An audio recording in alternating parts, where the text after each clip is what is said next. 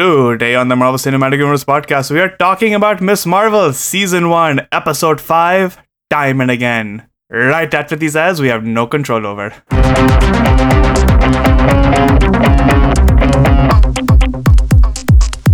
Welcome to the Marvel Cinematic Universe podcast. My name is Matthew Carroll. And I'm Zahara Ali.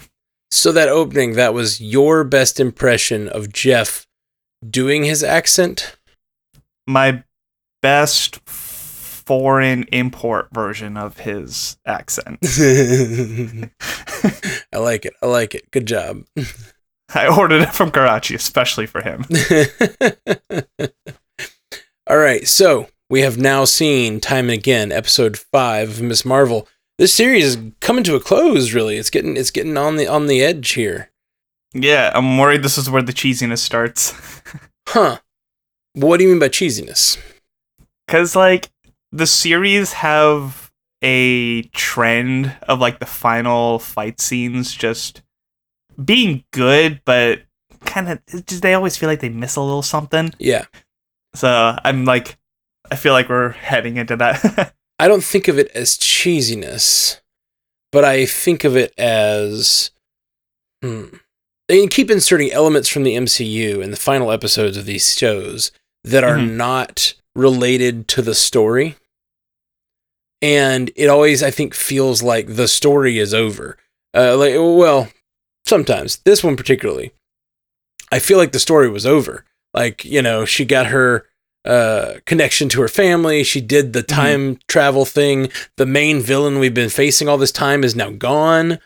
And now it's what they had to sort of re-engineer more drama to happen in the final episode so that they can do what they want to do, which is, I think, connect it to the bigger MCU, probably. Yeah. Yeah. Yeah, it was... I guess just diving right into it, it was interesting that they took out Najma and the other clandestine. Yeah, absolutely. And they made Gamran, I guess, a bigger part of it. Mm-hmm. So that's going to be and it's interesting that's there's going to be a lot to dive into that when there's one episode left, but obviously that's going to have to carry over. They're building to a bigger thing that doesn't involve those particular characters that we just lost. Yeah, absolutely. And so Kamran, maybe he will stick around, or maybe my worry is that Najma did at the end was some sort of plan. I don't know, did she just send her powers to Kamran, which is what it seemed like? Or that's what it seemed like, but it seemed like there's a bigger purpose too, because she was I know how to close this. Mm-hmm. And it involved her getting rid of her powers? Yeah, they did not make it clear at all, what she was doing. She says, Kamran, and sends her powers to Kamran, and somehow that closes the veil. I don't know how that closes the veil at all. I don't understand. It's one of those things we have a whole episode left, but I just kind of wanted to get the few negatives of the show of this episode out of the way. Right. Yeah. Yeah. Oh yeah. There's more to come. And, I didn't understand that, but I liked the ending of The Clandestine, and but it felt a little anticlimactic for sure, partially because I was expecting one more episode of Climax, and that does feel kind of like what they've been doing with the MCU series, because instead of making the connections to the MCU a little more integrated, they keep having a series, and then the very end bringing in someone. And the one exception to that completely is the there've been a few, but WandaVision was supposed to have Doctor Strange in it, and then they didn't because of COVID. So maybe that would have felt the same way. I think WandaVision actually benefited from not having Doctor Strange show up in the last episode or whatever, Sure. It was really cool how, we were talking about how there's similarities to Terrigen without it completely being Terrigen. So even when they tried going back into the veil, they had that, they turned into stone and crumbled. And I was that actually looked really cool. For a second, I thought it was going to be a Terrigen cocoon or whatever. I was oh wow, they're doing the Terrigen thing. And then they fell into dust. And then I thought it was just very funny. It was a very childish almost effect with the stone falling away and it just being a skeleton there. It just felt very... Oh yeah. I don't know. It was very Disney in my mind, that scene. Instead of being just dust or tearing apart. The actual skeleton still being intact was kind of cracked me up a little bit. I had to feel a little bit of everyone. I guess I understood that everyone's watching The Boys at the same time, so just had to like hit that balance back. Right. Please don't make Miss Marvel the realistic, gritty show. I don't need a realistic, gritty Miss Marvel. Yeah, I was just really confused that the veil wasn't starting to like open up, because I thought that was going to be the main threat, was dealing with the other part of the realm like coming through. But I guess they just need a reason to go back to Jersey City and have like a final confrontation over there. Yeah. Yeah. I mean, I don't think they did though. They could have just like had her be in Jersey City, and they could have, I think they should do what they do in the movies, which is have a post-credit sequence, or like have a last moment of the episode where Captain Marvel shows up to meet Miss Marvel, you know? I mean, I could see that happening next episode, but why would that need to be here for this one? Well, I'm saying like if this story had continued to the end of the next episode and that's all they do. I'm just worried that whatever they do in this next episode is going to like be a big diversion from the series we've been watching so far. And then, to be honest, it just kind of feels like the clandestine. It feels weird because we didn't meet the clandestine until episode 3, and now their loop is closed in episode 5, and it feels like we're going back to the story we were watching in episodes 1 and 2, except Kamran is there, right? Like that's kind of what's happened here. That's weird. Yeah, it's a weird balance. It's not like most of these where like they lead up to sort of a mid-series thing with episode 3 or 4, and then they kind of close it off with episode 5 and 6. Yeah, it's strange. It's a little bit different. And I think it was by episode 4 that we said, oh, we finally know who our threat is. No, it was 3. It was 3. We're like, oh, we know who the threat is. We know what they're fighting towards. Okay, we got some elaboration. Oh, it's closed? Yep, that's over. And I mean, it's not completely closed because we do still have Kamran and some sort of mystical plan maybe by Najma. So, maybe. I don't know. We'll find out next week. So to get on to the positives. Sure. No, we're just really speculating. Right. I feel like we're both kind of like, what happened? I feel like this episode closed too many things off. Oh no, a successful cliffhanger. I really enjoyed this episode, and I really enjoyed the story of Nani and going back in time and seeing her story as it went through the timeline and like, I don't know, meeting her husband and all that stuff. It was really, really sweet. I cried multiple times in this episode. Same. Yeah, Same. It really got me. And then even more so, I think what really got me was when Kamala came back and got to meet with her mother and grandmother and like, you know, had that moment of connection, like real connection, where she saw her mother more for what her mother is by seeing those old pictures, and her mother saw Kamala and her own mother as like more like all those crazy stories she used to tell. It's like, no, they're all true. And then Kamala has this power, and like they're all just seeing each other in a more clear way. And I think that's really powerful, and like that was really touching.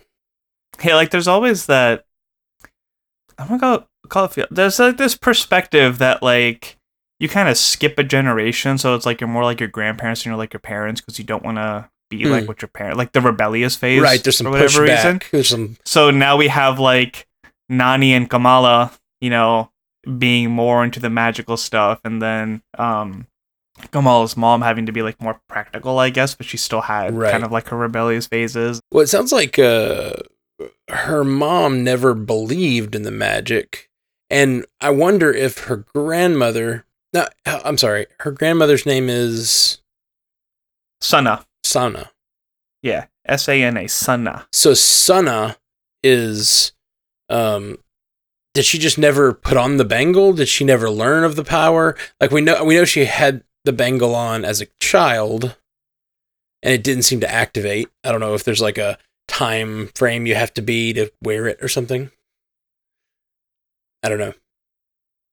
Was it her that made the stars, or was it Kamala? Because when she fell, it seemed like Sana had something to do with it. That may be. Maybe. Maybe it felt like she like actually like did something with the shards herself because of that saying, like, what you seek will seek you.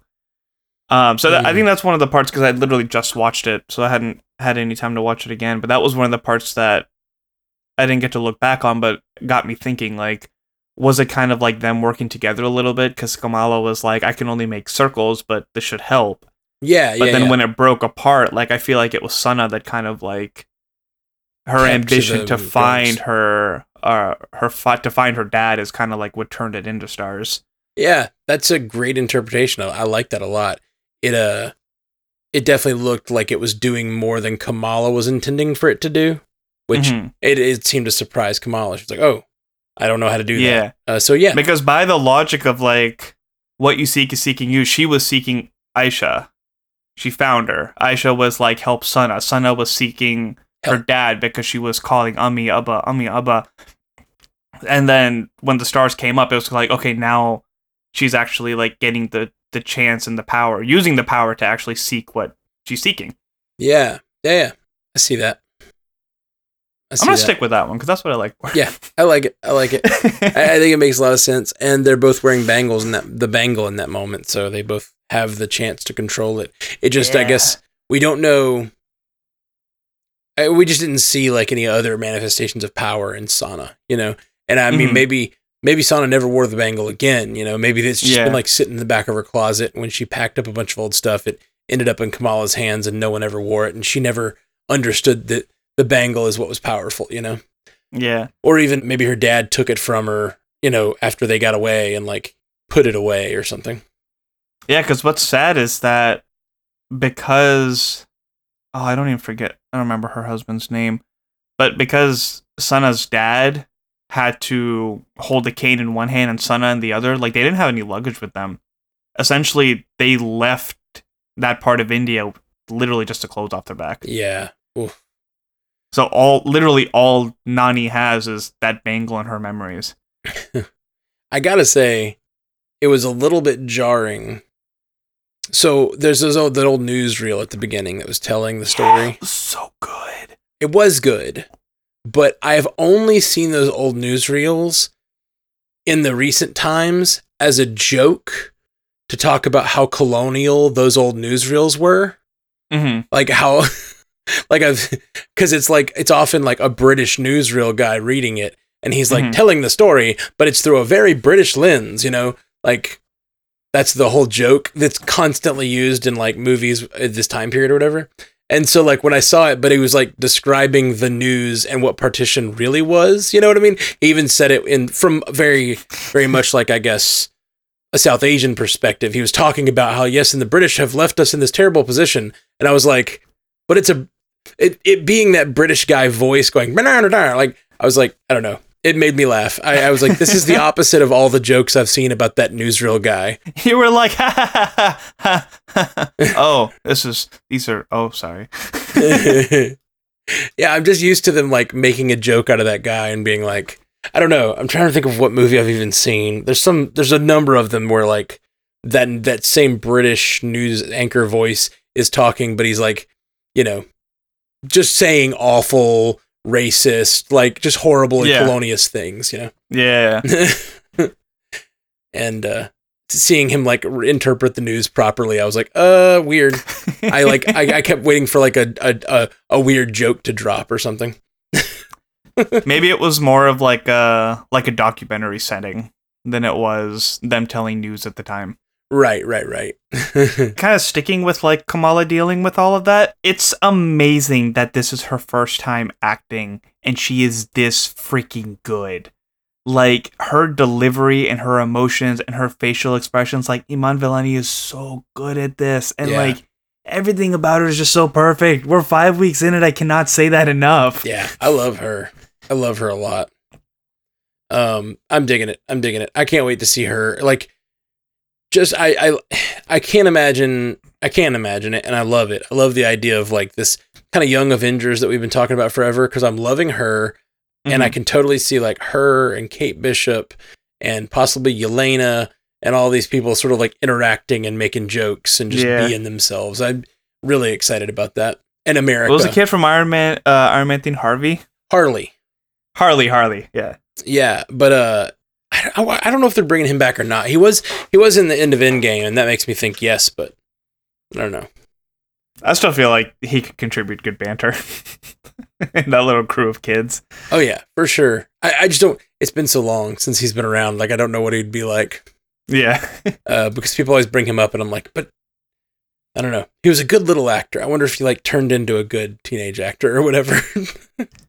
I mean, Kamala also really needs to learn how to pay attention to her surroundings, because this is like the third time that she's turned around and realized someone saw her using her powers. Right. I feel like it was like, I can't remember who it was initially, and then it happened with Nakia, and now it happens with her mom, and it's like, just take quick peek behind. The thing I like about that is that they have sort of, with her mom finding out, that sort of like ruins the whole thing about the secret identity. You know what I mean? Like, yeah. I mean, I guess the government still doesn't know, damage control doesn't know, which is important. I mean, May knew about Peter Parker before everybody else knew about him, so. Oh, yeah. I just mean, up till now, she's been hiding it from her family and friends, and I feel like that's probably not the case anymore, you know? Can you imagine, like, explain that to her dad when they get home? Like, do we get that in next week's episode? I hope so. Her dad's going to be such a cheerleader for her, you know? That's true, yeah. I would love it. The part where she was like, hold on, I'll be right back, and just start, like, you didn't get to see the scene, but you see her mom's eyes just widen up, and you can hear that she's, like, projecting the platforms to get up there. Yeah. And she was like, where are really you going? effect. It's like, we're Pakistani, not Irish. We overstay our welcome. That was hilarious. That line got me. I feel like a Pakistani goodbye is the opposite of an Irish goodbye. Yes, you say bye, then you sit around a little longer, then you say bye at the door, then you say bye outside, then everyone's sitting in the car with the windows down talking outside to the host, Yep. and then you still call on the way great. home. That's great. I've had friend groups like that, but having a family like that is just a wonderful thing, honestly. Especially if you like are with a family you don't want to be with, and it's like, good lord, when are we leaving? Stop talking. Oh man. See, and I feel like, you know, that's a thing that I think is manifested in the connection that immigrant families have to each other. That, I don't know, us like, just whatever, white bread Americans, like don't always have, because you don't have, not everyone in the world is like you, especially if like there's some prejudice or anything like that going on, which, you know, there almost always is. It's like you are the refuge. The family becomes the refuge, you know, especially first, second generation immigrants. Those, like, the family is sort of a refuge for people. Yeah. And it's the people that are most like them, the people that are most comfortable around. The rest of the world might feel a little strange and alien, you know? Mm-hmm. I think that's so cool, having families that feel that way. Because I feel like I don't know, my family is like, all right, we had lunch, bye. Very little, like, hanging out. That was a little bit of a culture shock for me when I was in, actually, this is like a realization when I was in college, is like, the amount of friends that I talked to that they were like, yeah, my parents said as soon as I graduated high school, as soon as I was 18, it's like, you're out of here. Mm-hmm. And they tell them that growing up, it's like, we're going to have our lives as soon as you're 18. So, but like, that doesn't exist over there. It's like, you're always part of your family. It's like your family comes first. Your family means more than your friends and this and that. And for better or worse, like, because obviously it doesn't get worse for some people. Yeah. That's just how it is. Like, you're always connected with your family. You live with them as long as you need to. You come back to them whenever you need to. So that was one of those things that I heard from just so many people where it's like, you're on your own at 18. And I'm just like, how? Right. Yeah. Well, and that's partially a result of generations of people in America that had that opportunity to leave their home and be like, you could own a home very easily 60 years ago. Like you could afford to get a house like on a single income and stuff like that. Like people would leave their family, and it's become harder here. And it's a big, it's actually a big shift that I hear is happening. Multi-generational families living in one house is happening way more in America than it used to. Mm-hmm. And I think that, like, that attitude of the parents being like, you're out when you're 18, comes from them being like, well, I did it. You know what I mean? Yeah. Like, and it's you did it at a time when houses were way cheaper compared to minimum wage or whatever, you know. Or you were old enough to be drafted. Yeah. Just or do the military. It was a lot of very common, like, well, if you got nothing else to do, go do that. Mm-hmm. So what did you think of Aisha's story? I loved it. It was really sweet. I really just liked Aisha, if I'm being honest. Yeah. I just and her husband. I just really enjoyed them both. Made me smile. I love the line where he was like, "There's no way that you can turn down the scent of a fresh paratha." I'm like, you really can't. Like paratha and a mango slice. That sounds like a great dinner. It looked good. It looked good. I don't know what a paratha tastes like personally. I'll make you one next time we have a meetup. Sweet. Paratha coupon saved.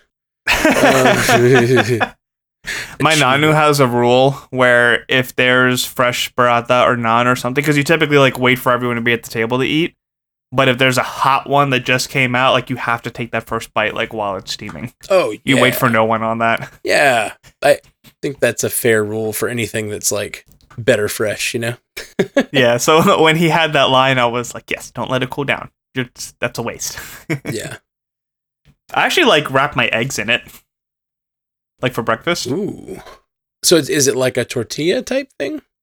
It's a little like puffier. Puffier. It's fluffier. Okay. Yeah. Cool. It's like if a tortilla and a naan had a baby. Oh, okay. Sweet. That makes sense. Yeah, I should have said, is it like a naan? That's probably more like similar to a naan than a tortilla. Yeah, I think it's a good hybrid of those two. Okay, sweet.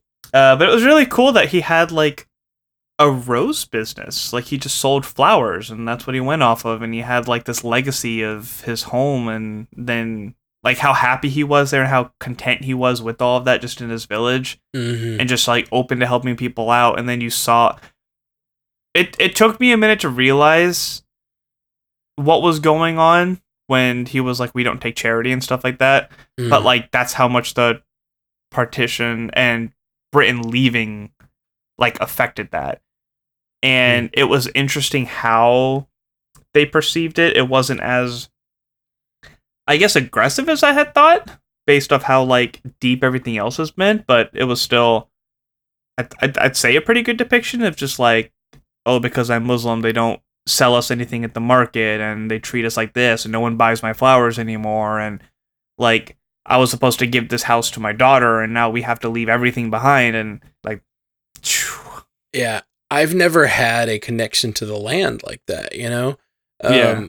And I think of these stories sometimes where I hear someone like, oh, they're getting driven off their land by, you know, eminent domain or whatever. You know? And I'm always kind of like, well, you know, as long as they're getting the money for it and they can move down the street and get whatever they need down the street. And, you know, sometimes you have to do whatever. And like, but then I think about these kinds of stories where like generations of cultivating land to be good rose land and like, you have everything built and set up there for your livelihood, and then suddenly, I think that's an important part about him having that rose business is it's like suddenly because of partition, he's just like whisked away and forced out of the like land that he's known and the land that he's, like he said we've worked this land for thousands of years, my family, and it's terrible. I can definitely imagine how like hard and frustrating that could be. That's something I see at my job a lot too, because, you know, since I'm a real estate photographer, I mean, I live in a military town, so people move in and out, but there are some of those times where it's like, oh yeah, we've lived in this house for 25 years, we're the original owner, you know, my grandkids played over there, we built this, when this happened, we did that, we upgraded this here, and like just, man, just hearing stuff like that, and just the importance of legacy and where things came from, and understand, like, having that connection to your past without ever having to ever hear a story or knowing something like that. There's so much history and connection to that kind of stuff. It's so beautiful. It's so like heartbreaking to see in that context where it's like, hey, because you're Muslim, you got to leave all this. Bye. Yeah, it's terrible. It's absolutely terrible. I mean, just the dividing people up and forcing people out because of, you know, race, religion, whatever. Like, it's terrible. And this, I mean, there's like, they don't show anything terribly brutal. It's just the forcing out, like you said, and like you see the fires and stuff later on. Yeah. Like actually like burning some of the stuff. Ugh.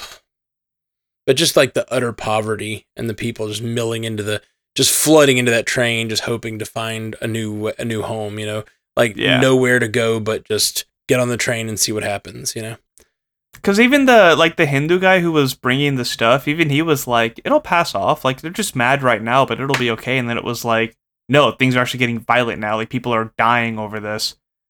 Yeah. So, like, we have to dip out because we're just scared for our lives. Yeah. Oof. And then I think back more, like my mom saying she was like, yeah, and I know how to do that twice. Once for India, once for Bangladesh. I'm like, oh, Jesus. Yeah, man. It's terrible. Oh, as we talked a lot about it last week, or actually I think it was on the feedback episode, it's very interesting because I think a lot of people are being exposed to this part of the history for the first time and seeing this sort of the plight of these people as they're like, being forced out. And yeah, it's amazing and interesting because like so many people, this will be their view of how that looked, what it looked like, what it was to be forced out of your home in during partition. Mm-hmm. I think they did a pretty dang good job presenting it. I don't know anything about it. I can't say, but I definitely like feel for the people and so much humanity looking for a new home. It's just tough, man. Yeah, it definitely hit me just towards the end. Like, I mean, just losing his daughter and being on a crutch and yeah, oh, the struggle of all that. It's the fear of like, please get her on that train, no matter what. Get her on the train. A few minutes later, he's like, for a seat, Sana. It's just asking all the strangers, have you seen a child? Have you seen a child? It's like, there's probably tons of children out there by themselves, unfortunately. Yeah. I feel like I should apologize to the audience and to you because, like, I called this in, like, episode 2, and I wish I hadn't. Like, I really, really wish I hadn't because as soon as she was there, I knew, like, I called in episode 2 that was going to be her that was going to do the stars. Like, oh, she's going to go back in time and do the stars. Haha. Mm-hmm. And then when she showed up back in time, I was like, it's going to be her who does the stars. And then, like, she proceeded to be the one to save her own grandmother or whatever. And I was like, yeah, that's... I mean, I've been saying Prisoner of Azkaban for 3 weeks now, exactly. So I'm there with you. Yeah, nothing to apologize to me for. I just felt bad because I'm the one who brought it up in that first episode. And I was like, or that second episode. And I was like, dang, I feel... Sometimes when you call something, it's like gratifying that I called it. And then it's like, I feel very bad that everyone is like, everyone might have had the same experience as me, which like, I think I would have felt more stakes if I hadn't known what was going to happen, I guess. Yeah.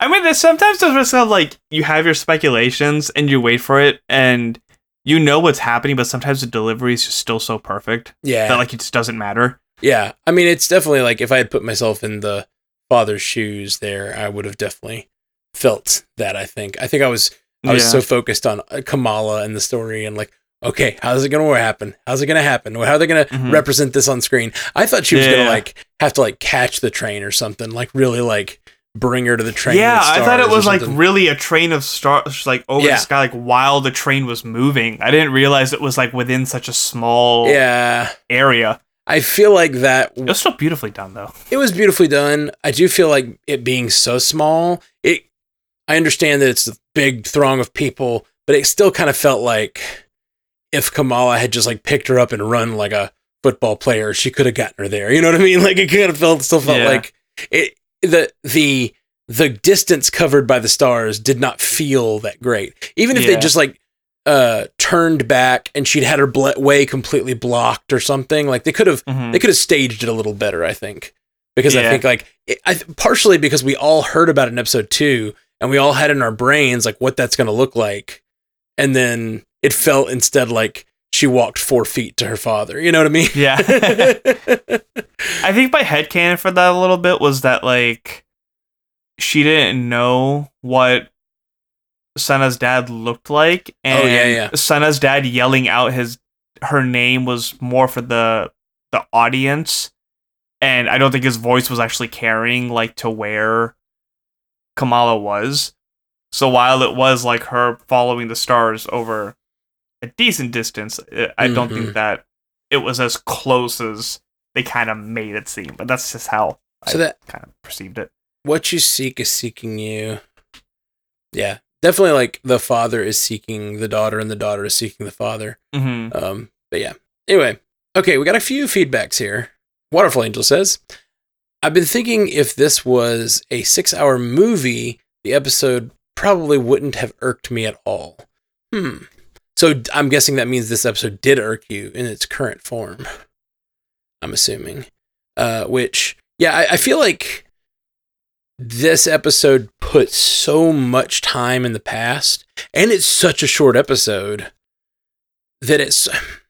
I've been saying it about all these shows, is they tend to, as I say in the last episode, divert from the main story and go do something else. And I kind of feel like that with the clandestine storyline, and even getting like...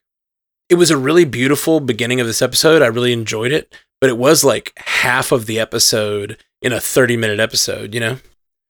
So it felt a little like a diversion from the main story, I guess, right before the ending. Yeah, I'd probably say that this was the slowest episode, because a lot of them, like, I felt like they were as good as the last. This is probably the first one that kind of dived down a little bit, but it's still an important one. I have felt so far, and I've enjoyed the show, and I'm enjoying all the characters, but like, I have felt like so far, like the first episode was amazing. And all of the other episodes have been fine. Like the first one had this like frantic energy and like rhythm to it, and it felt like a pilot to a lot of shows feel, which is like they put a ton of extra effort and time and work in making that pilot really zing.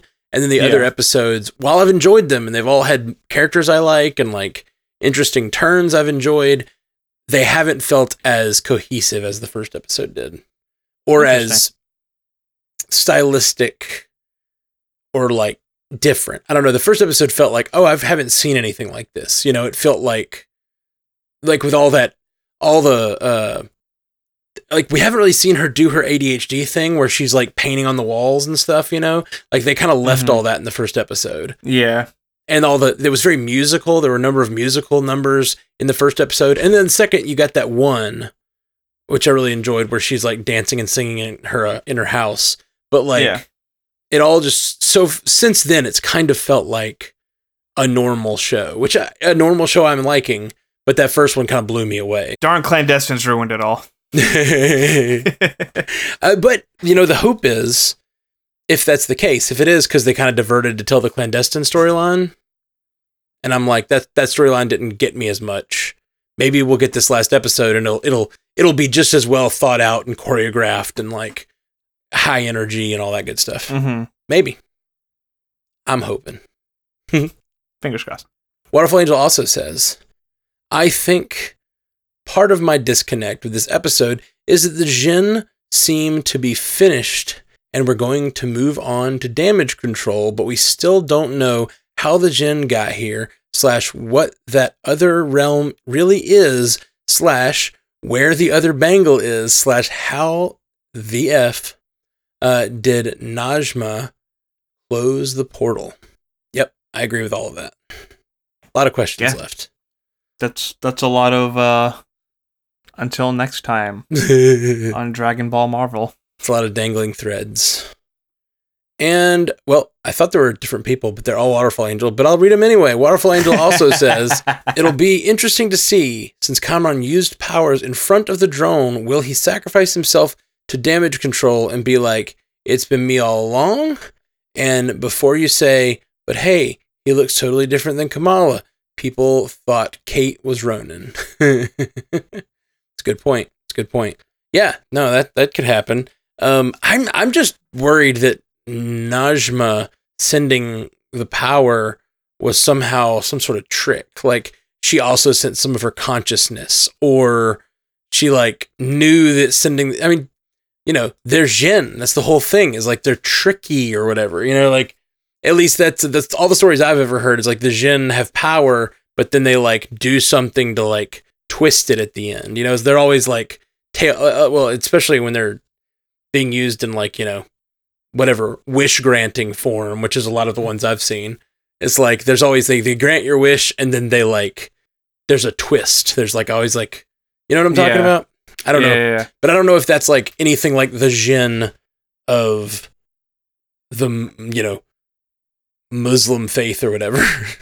Or if that's like a totally different like Jinn from whatever other Is it tales. called like monkey's paw or something like that? Yeah, that's another thing. But it's the same thing. It's like you wish that the monkey's paw, I think is, I don't know where it originates, but I think it's like an old, like, Twilight Zone episode where someone sells someone a monkey's paw, and it's like, it grants your wish, but it always grants it in a way that, like, screws you over in the end. Mm. But that's kind of how a lot of genie stories work. Yeah.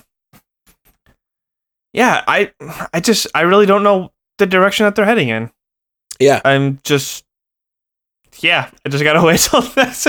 Well, I'm so sorry I'm not as good at Jeff speculating. No, I think it's totally fair. It feels like they dropped us out of a story they've been telling us. We thought we found the story they were telling us. They told it, and it's over. And now we've got this sort of like, they need this last episode to build an entire new thing to be worried about, And yeah, I guess I'm worried about Kamran and damage control, but not that much, Yeah. Like, it doesn't feel... The problem with inserting a different story at the very end, like Kingpin or Doctor Strange would have done, or, whatever. It just, like, makes it feel like two different stories. And so all the emotional push that you've been worrying about since episode 1 towards some sort of goal or some sort of thing that you're trying to accomplish, it's suddenly like all the wind is taken out of your sails, Yeah. We'll see, though. In regards to damage control, I saw this article, I don't know if you guys covered it in a feedback episode, about the speculation that the drones that they're using are like the Stark drones that Spider-Man had at the end of Far From Home, and now the government like has possession of them and they're using it for their damage control stuff. Have you heard that? Yeah, we talked about it. We talked about it in the feedback a little bit. Yeah. Yeah. So when it popped up, I was like, "Huh, I guess they are close to the same ones." Yeah. Oh, yeah. They look very similar, and I mean, even if they're not the same drones, they're like could be based on the tech for sure. Because it showed that whole scene where damage control is like, there's that very ominous scene in No Way Home where damage control is like rounding up all the Stark tech and taking it back to that warehouse. You just know there's gotta be like a Justin Hammer is in there breaking it all down and building new ones. Yeah, right. Oh, I would love that. I would love that so much. And knowing that we're heading towards Armor Wars and Ironheart, like I could totally see if the government starts to like really like suppress heroes and stuff, like maybe some of the government has been using all the Stark tech to like build sort of whatever they need to suppress heroes. What's the other series coming out? Iron Wars? Yeah, is that it? Iron Wars? Yeah. Ironheart and I just said it. What did I just say?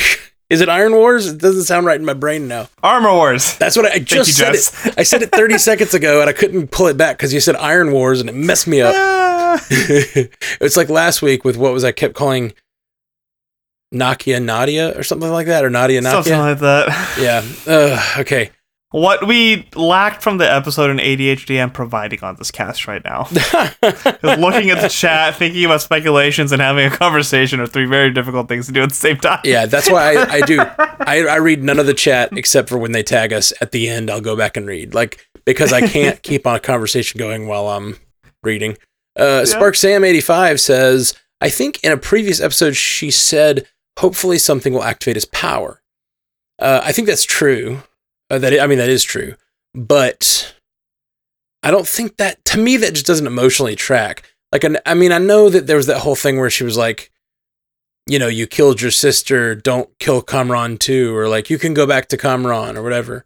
But like, I don't know, this woman has been like, for 100 years trying to get back to her dimension, and it just felt like, I don't know. It felt like a weird thing for her to be like, now I don't mind dying as long as Kamran gets powers, you know? Yeah. Maybe she was hoping it would work. She just got like guilt tripped at the end. Yeah, that feels weird. That's like not a, you know. Yeah, I don't love that.